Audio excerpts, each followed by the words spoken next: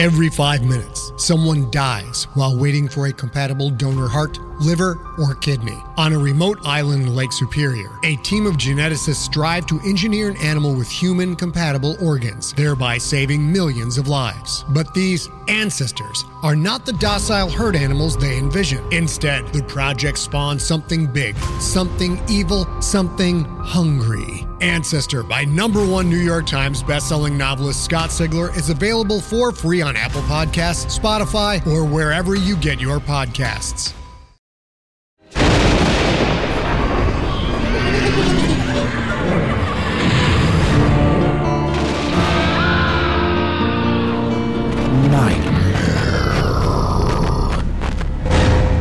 Welcome to the Nightmare Magazine Story Podcast.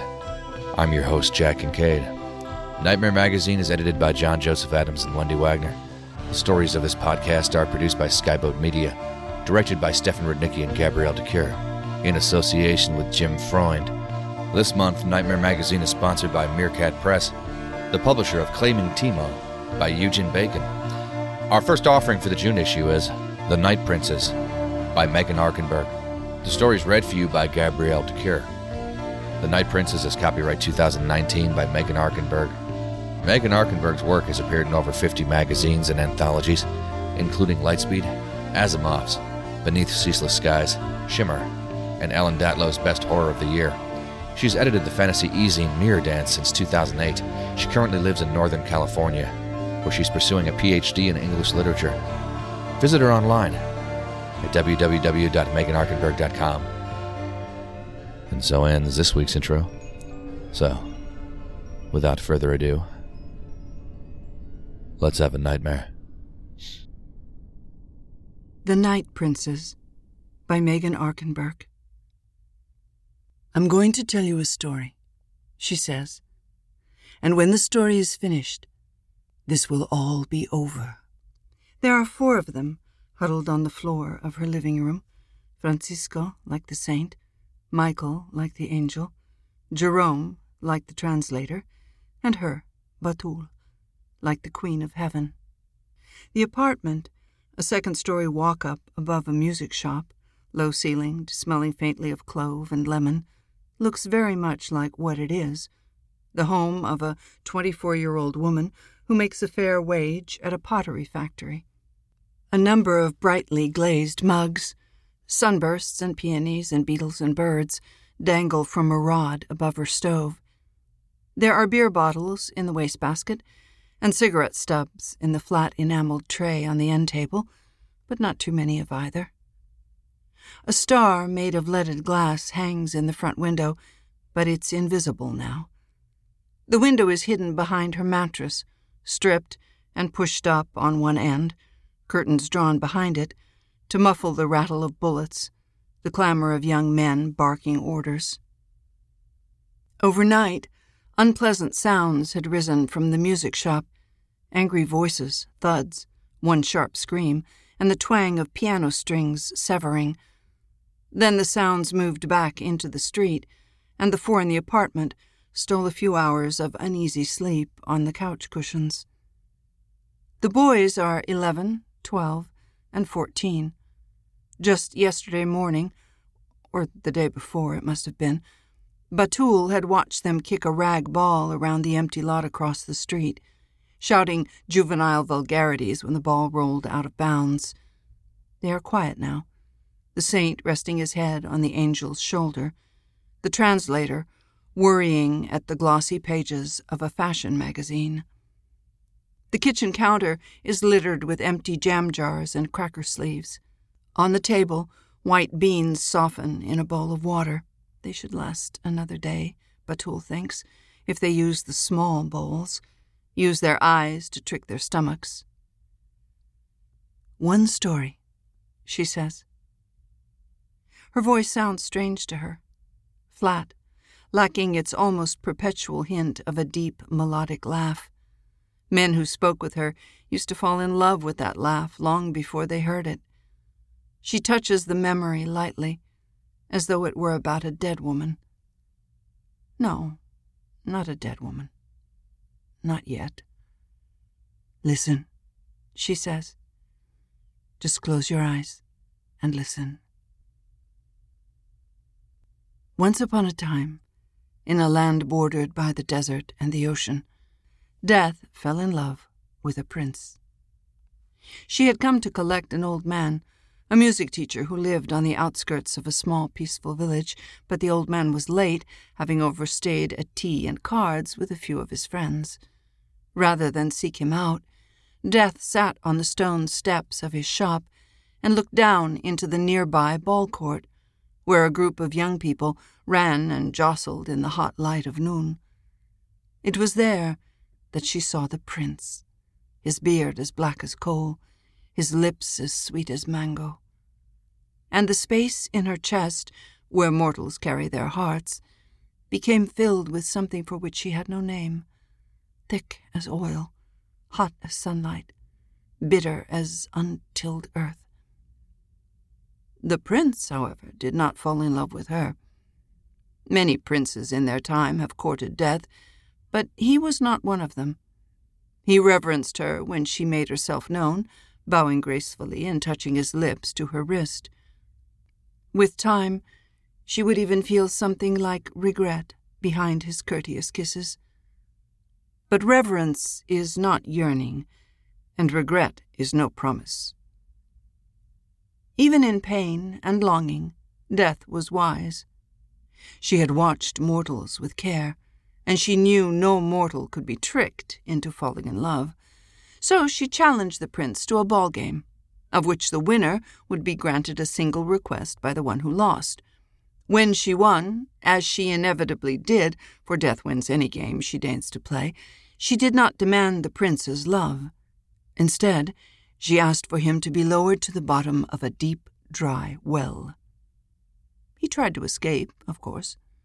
The wall was smooth and sheer, and he lost his grip while climbing.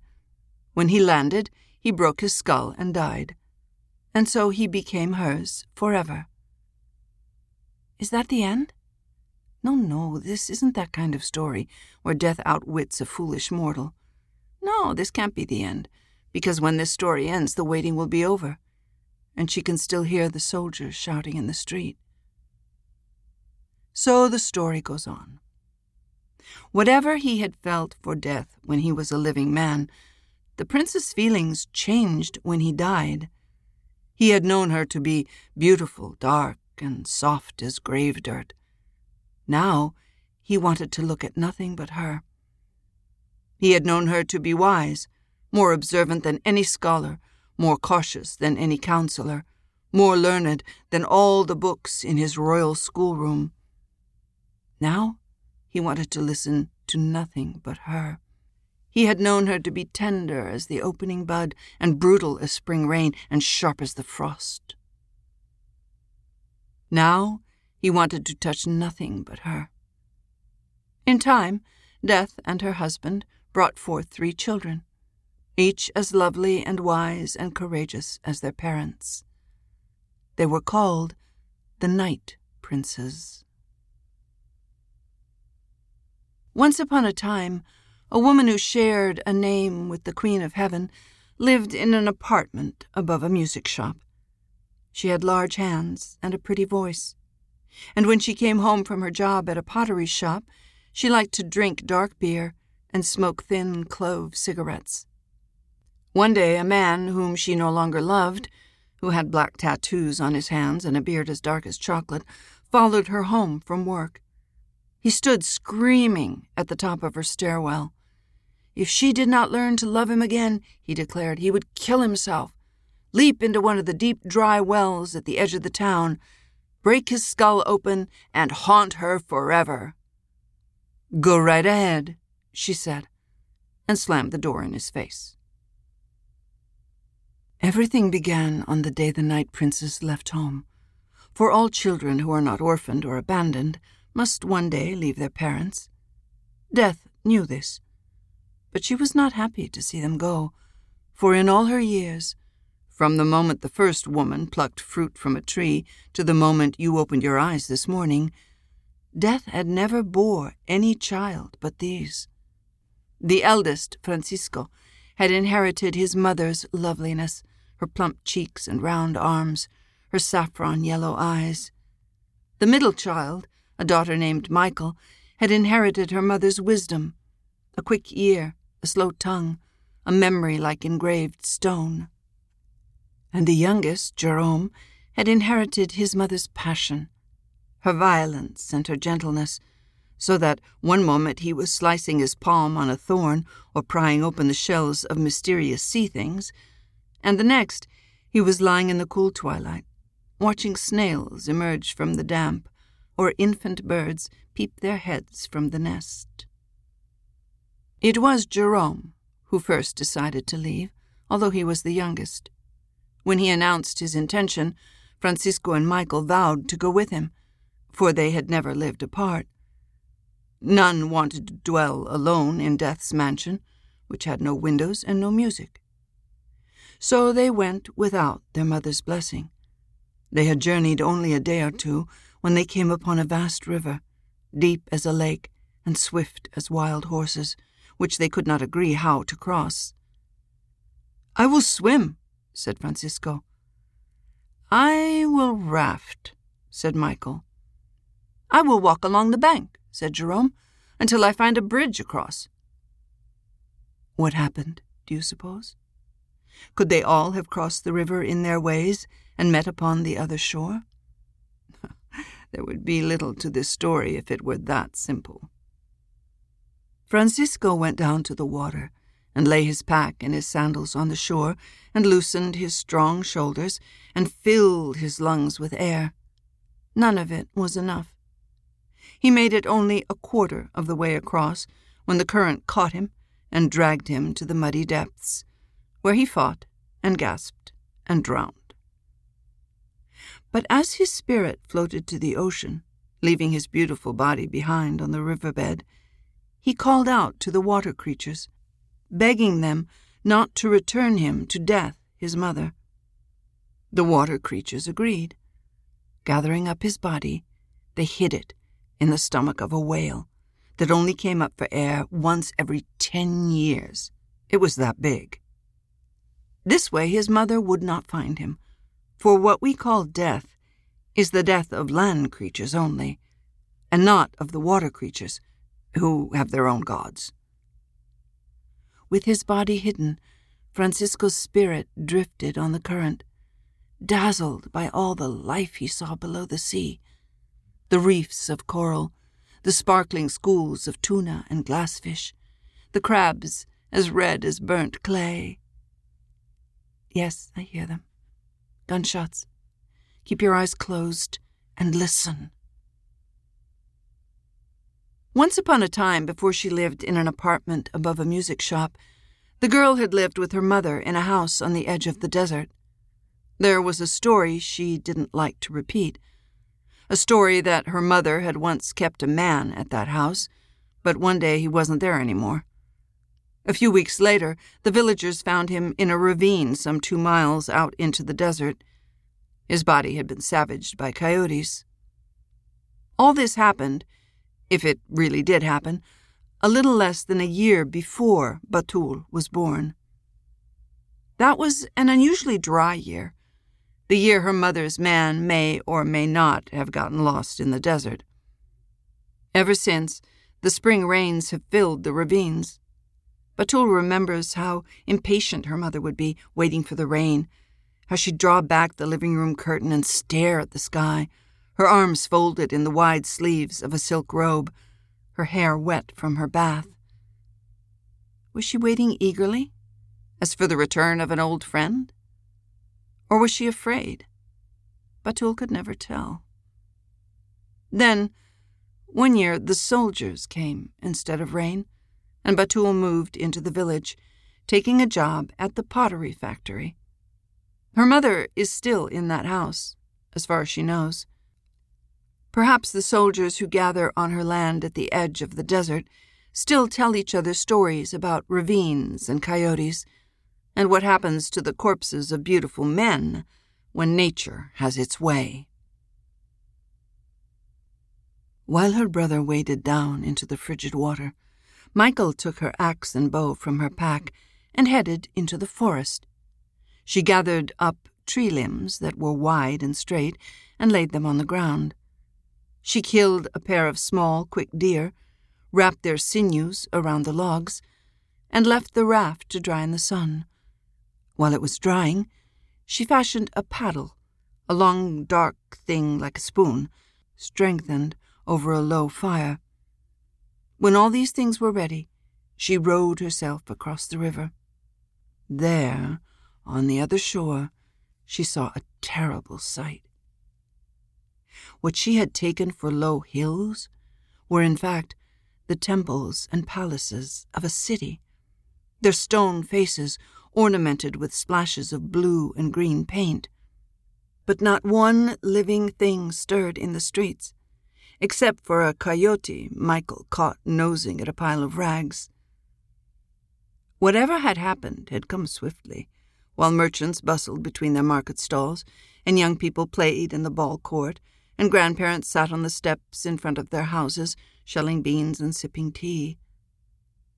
Michael saw stacks of pottery and desiccated flowers in the empty market, and rubber balls in the empty courts, and bowls of rotted vegetables on the empty doorsteps.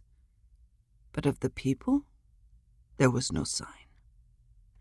Only that fat coyote and an overpowering stink, like sulfur and burning meat. The smell alone would have turned most mortals away, but Michael was one of the night princes, a daughter of death, and her curiosity was stronger than any man's repulsion. She wandered farther and farther into the abandoned city. She passed pools full of tadpoles and exotic flowers, elegant wagons and rickshaws, covered in streamers and brightly painted signs in a language she had only read in books, and, here and there, the bones of something small, a dog or rat, limbs curled beneath its body. She saw the coyote several times, its bloated white stomach hanging between brown limbs, its eyes a hazy blue. The third or fourth time she met that clouded gaze, a rock came flying out of a house, over her shoulder, whistling past her ear, catching the animal in the neck. It screamed and barked like a man cursing after a slap, then took off at a lopsided run. Michael turned and saw a young woman standing in a doorway. Her skin was gray as stone, her stomach bloated like the coyote's, and blood had dried on her chin. "There was a sickness," the woman explained. "Then hunger. Those who were strong enough fled down the river. The rest are dead." Michael stared in wonder at the woman. She had never seen sickness before. "Why are you still here?" she asked. "I was spared," the woman said. "When death came to me, she said she would let me live if I would carry a message." "What message? To whom?" "To whomever came through. I am to say that death is angry because her children have abandoned her." "Is that so?" Michael said thoughtfully. "There's more." The woman stepped out of the doorway into the light, and Michael saw that her eyes were as hazy as the carrion eaters. "I am sorry, but the sickness comes upon anyone who breathes it." "Is that so?" For the first time, Michael felt fear. It was a cold, empty feeling, like something had been drained from her, like her bones were caving in. Curious, she thought. But since there was nothing else to do, Michael invited the woman to accompany her out of the city. Together, they would find a way to escape death. Once upon a time, Batul worked hard in a pottery factory, and when she came home at the end of a shift, her hands were dry and cracked and coated with gray dust, and her arms were speckled with blue and green glaze. But every month she paid her rent on the apartment above the music shop and filled the apartment with beautiful things. She ate well, and sometimes had money left over to buy a movie ticket, or a fashion magazine. During that time, Batul loved a man with black tattoos on his hands. He lived with her in her apartment of beautiful things.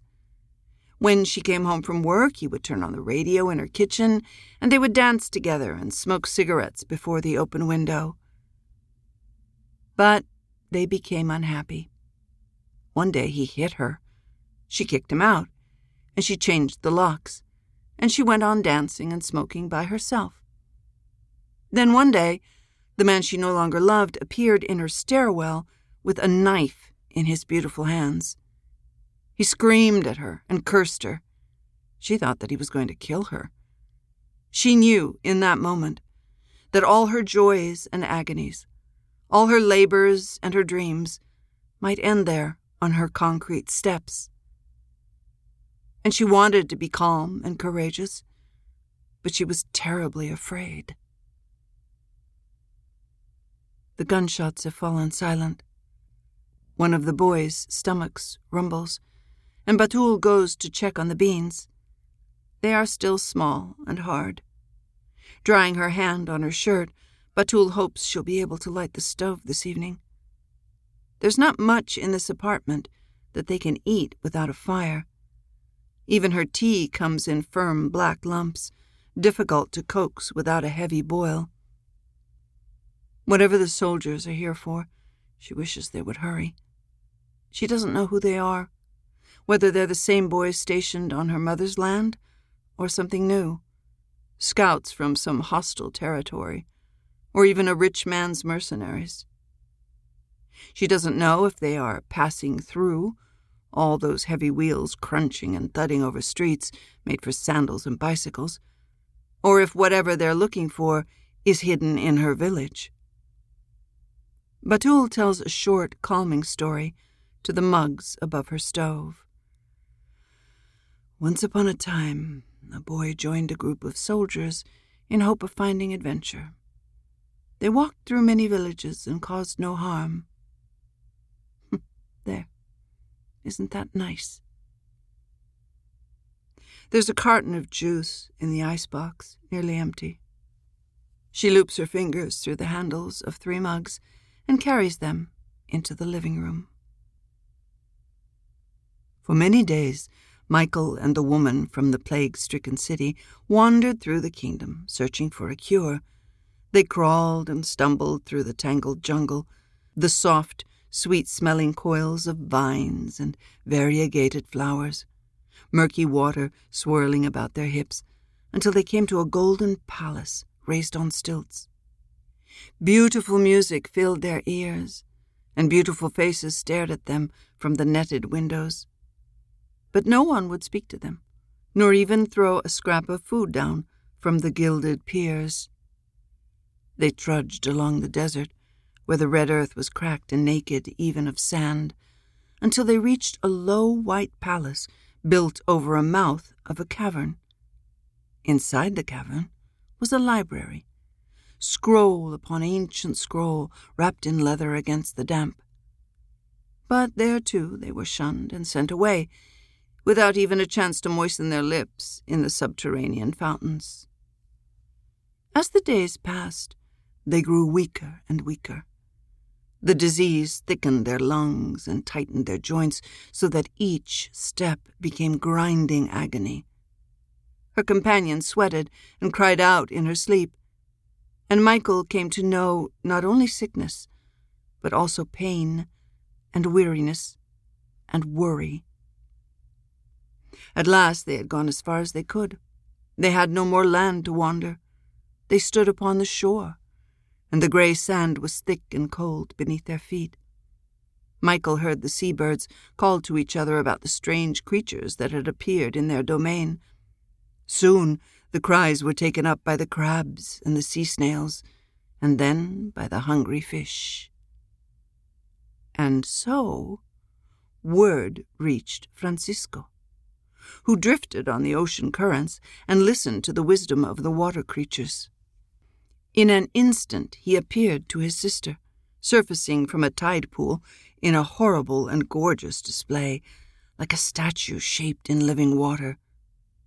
The reunion of the Night Princes was as joyful as you can imagine, yet Michael sensed a wariness in her brother when he cast his awful liquid gaze over her companion. "My dear sister," he said quietly, as the sky grew dark overhead, "I will learn the cure for this sickness that afflicts you, but I will tell it to you and you alone. Come to me in the morning, but leave your companion behind." And he kissed her farewell with lips made of salt water. Storm clouds thickened above them, and Michael and her companion took shelter in a shallow cave in the cliff above the beach. They slept fitfully, and while they slept, a furious tempest broke upon the shore. Cold waves and bitter hail lashed the spit of sand. In the morning, Michael returned to the tide pool, but its borders had been broken, scattered by the raging water. Francisco's spirit was nowhere to be seen. Then her companion came running to her with a look of horror.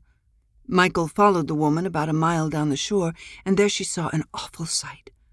A whale as large as a mountain stranded upon the sand. Its monstrous mouth gaped, the ragged baleen stinking and dripping, and inside lay Francisco's body. His eyes were frozen open, his hands rigid. Michael cried out and grasped her brother's arms, but there was no response. He lay as still as the beached whale, for death had come in the night and reclaimed her eldest son. Michael lay in the sand and wept until her eyes were dry as bone.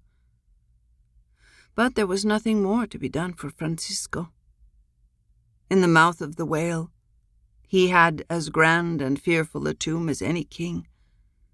So Michael closed her brother's eyes and eased his hands upon his chest, and she and her companion walked again. They turned inland, following the valley scored by a swift and powerful river.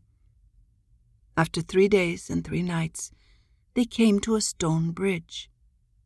The stone was masterfully carved, with animals as sinuous as living creatures, serpents coiling on the rails, lizards creeping over the columns.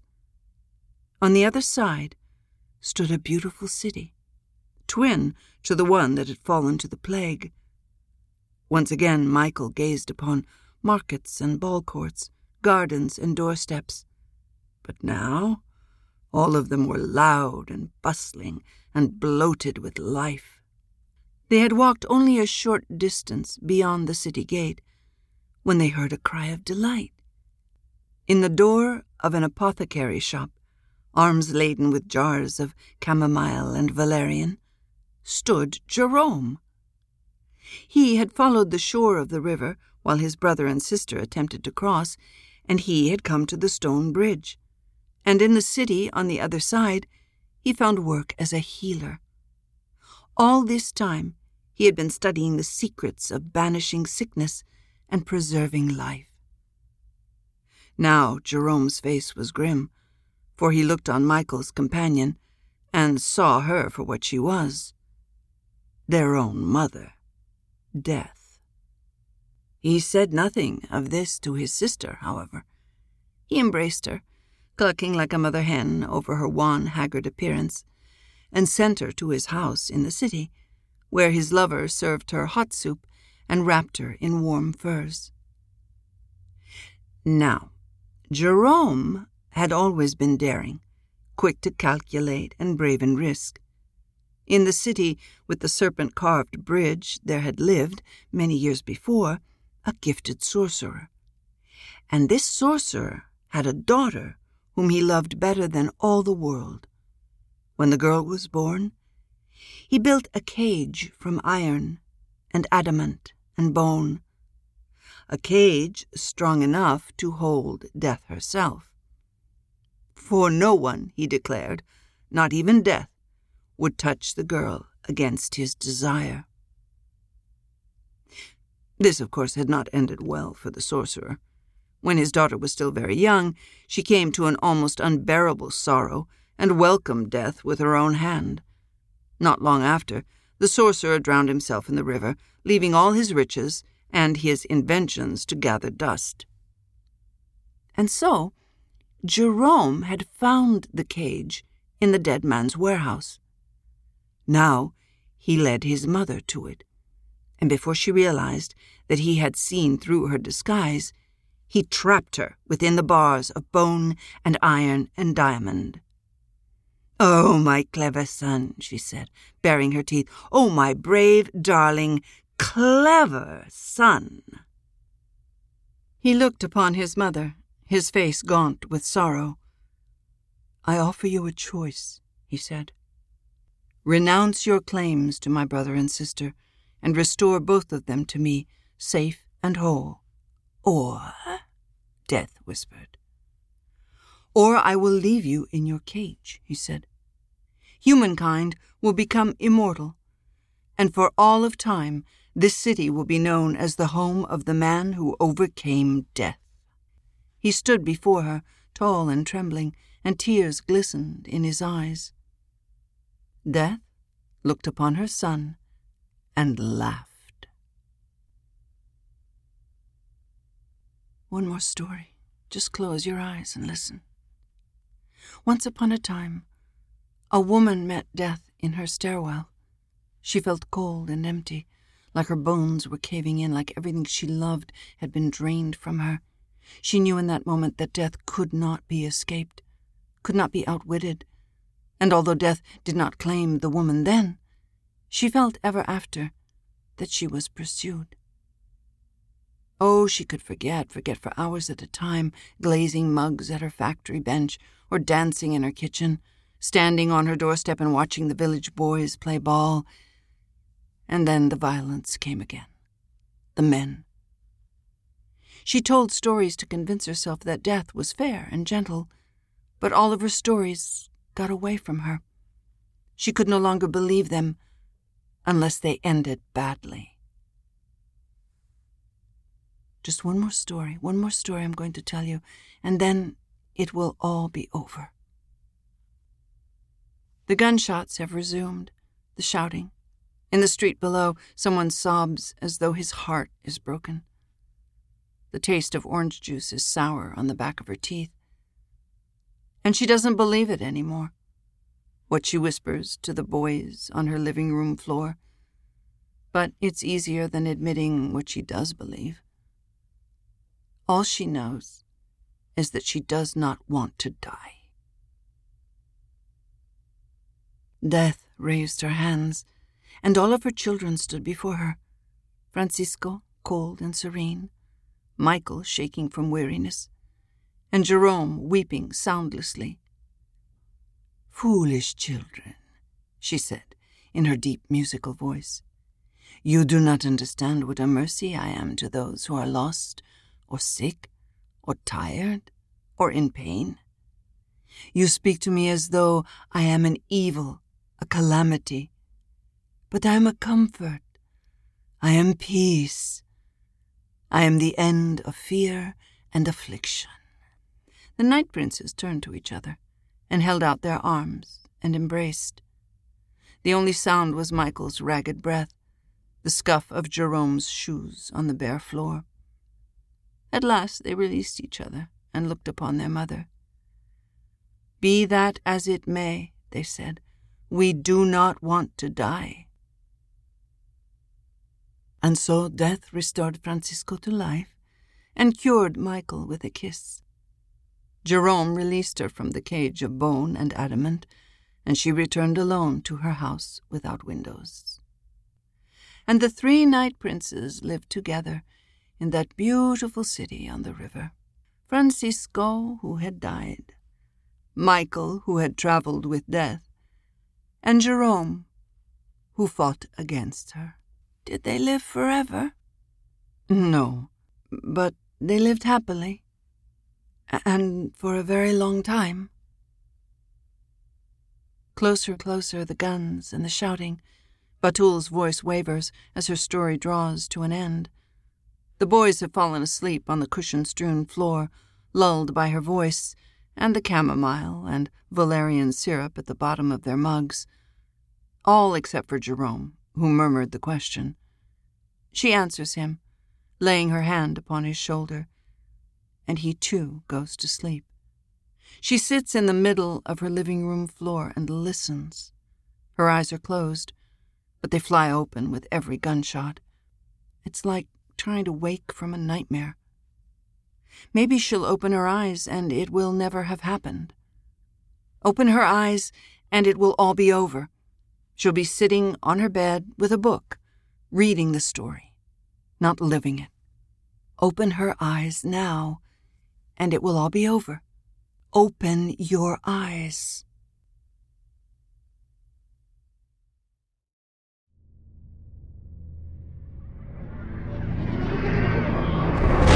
Welcome back. I hope you enjoyed the story. Please consider making a stop at our website at nightmare-magazine.com. If you'd like to help spread the word about the Nightmare Magazine podcast, go to iTunes, find the Nightmare Magazine podcast, and leave a review or rating there.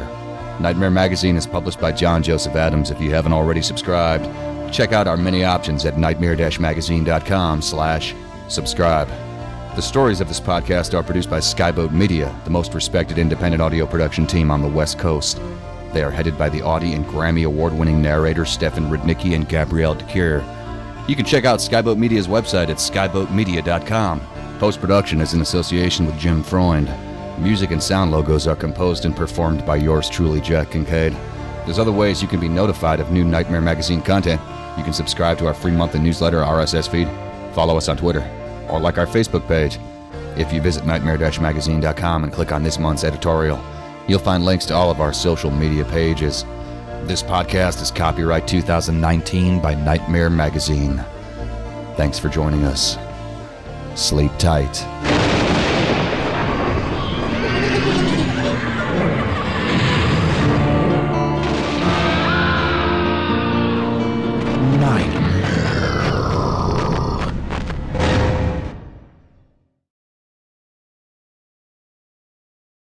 Greetings, adventurers. Today we're excited to introduce you to a new story, Dark Dice, a horror podcast that blurs the line between actual play and audio drama, where the story is determined by the roll of the dice. 6 adventurers embark on a journey into the ruinous domain of the Nameless God. They will never be the same again. One of the players is not what they seem after a doppelganger, a creature that can assume the form and voice of whatever it kills, infiltrates the team. As the players are picked off and replaced one at a time, can they figure out who the monster is before it's too late? Can you? Here's a quick example of what our show sounds like. The shambler with the jar of liquid inside of him. Soren Arkwright let loose an arrow that cracked the glass, passing through the spine of the creature. The shambler still managed to maintain its forward momentum, but stumbled as it eagerly tried to bite and swipe at Soren, landing near his feet. As Jeff Goldblum has now joined our cast, Dark Dice is available however you listen to podcasts.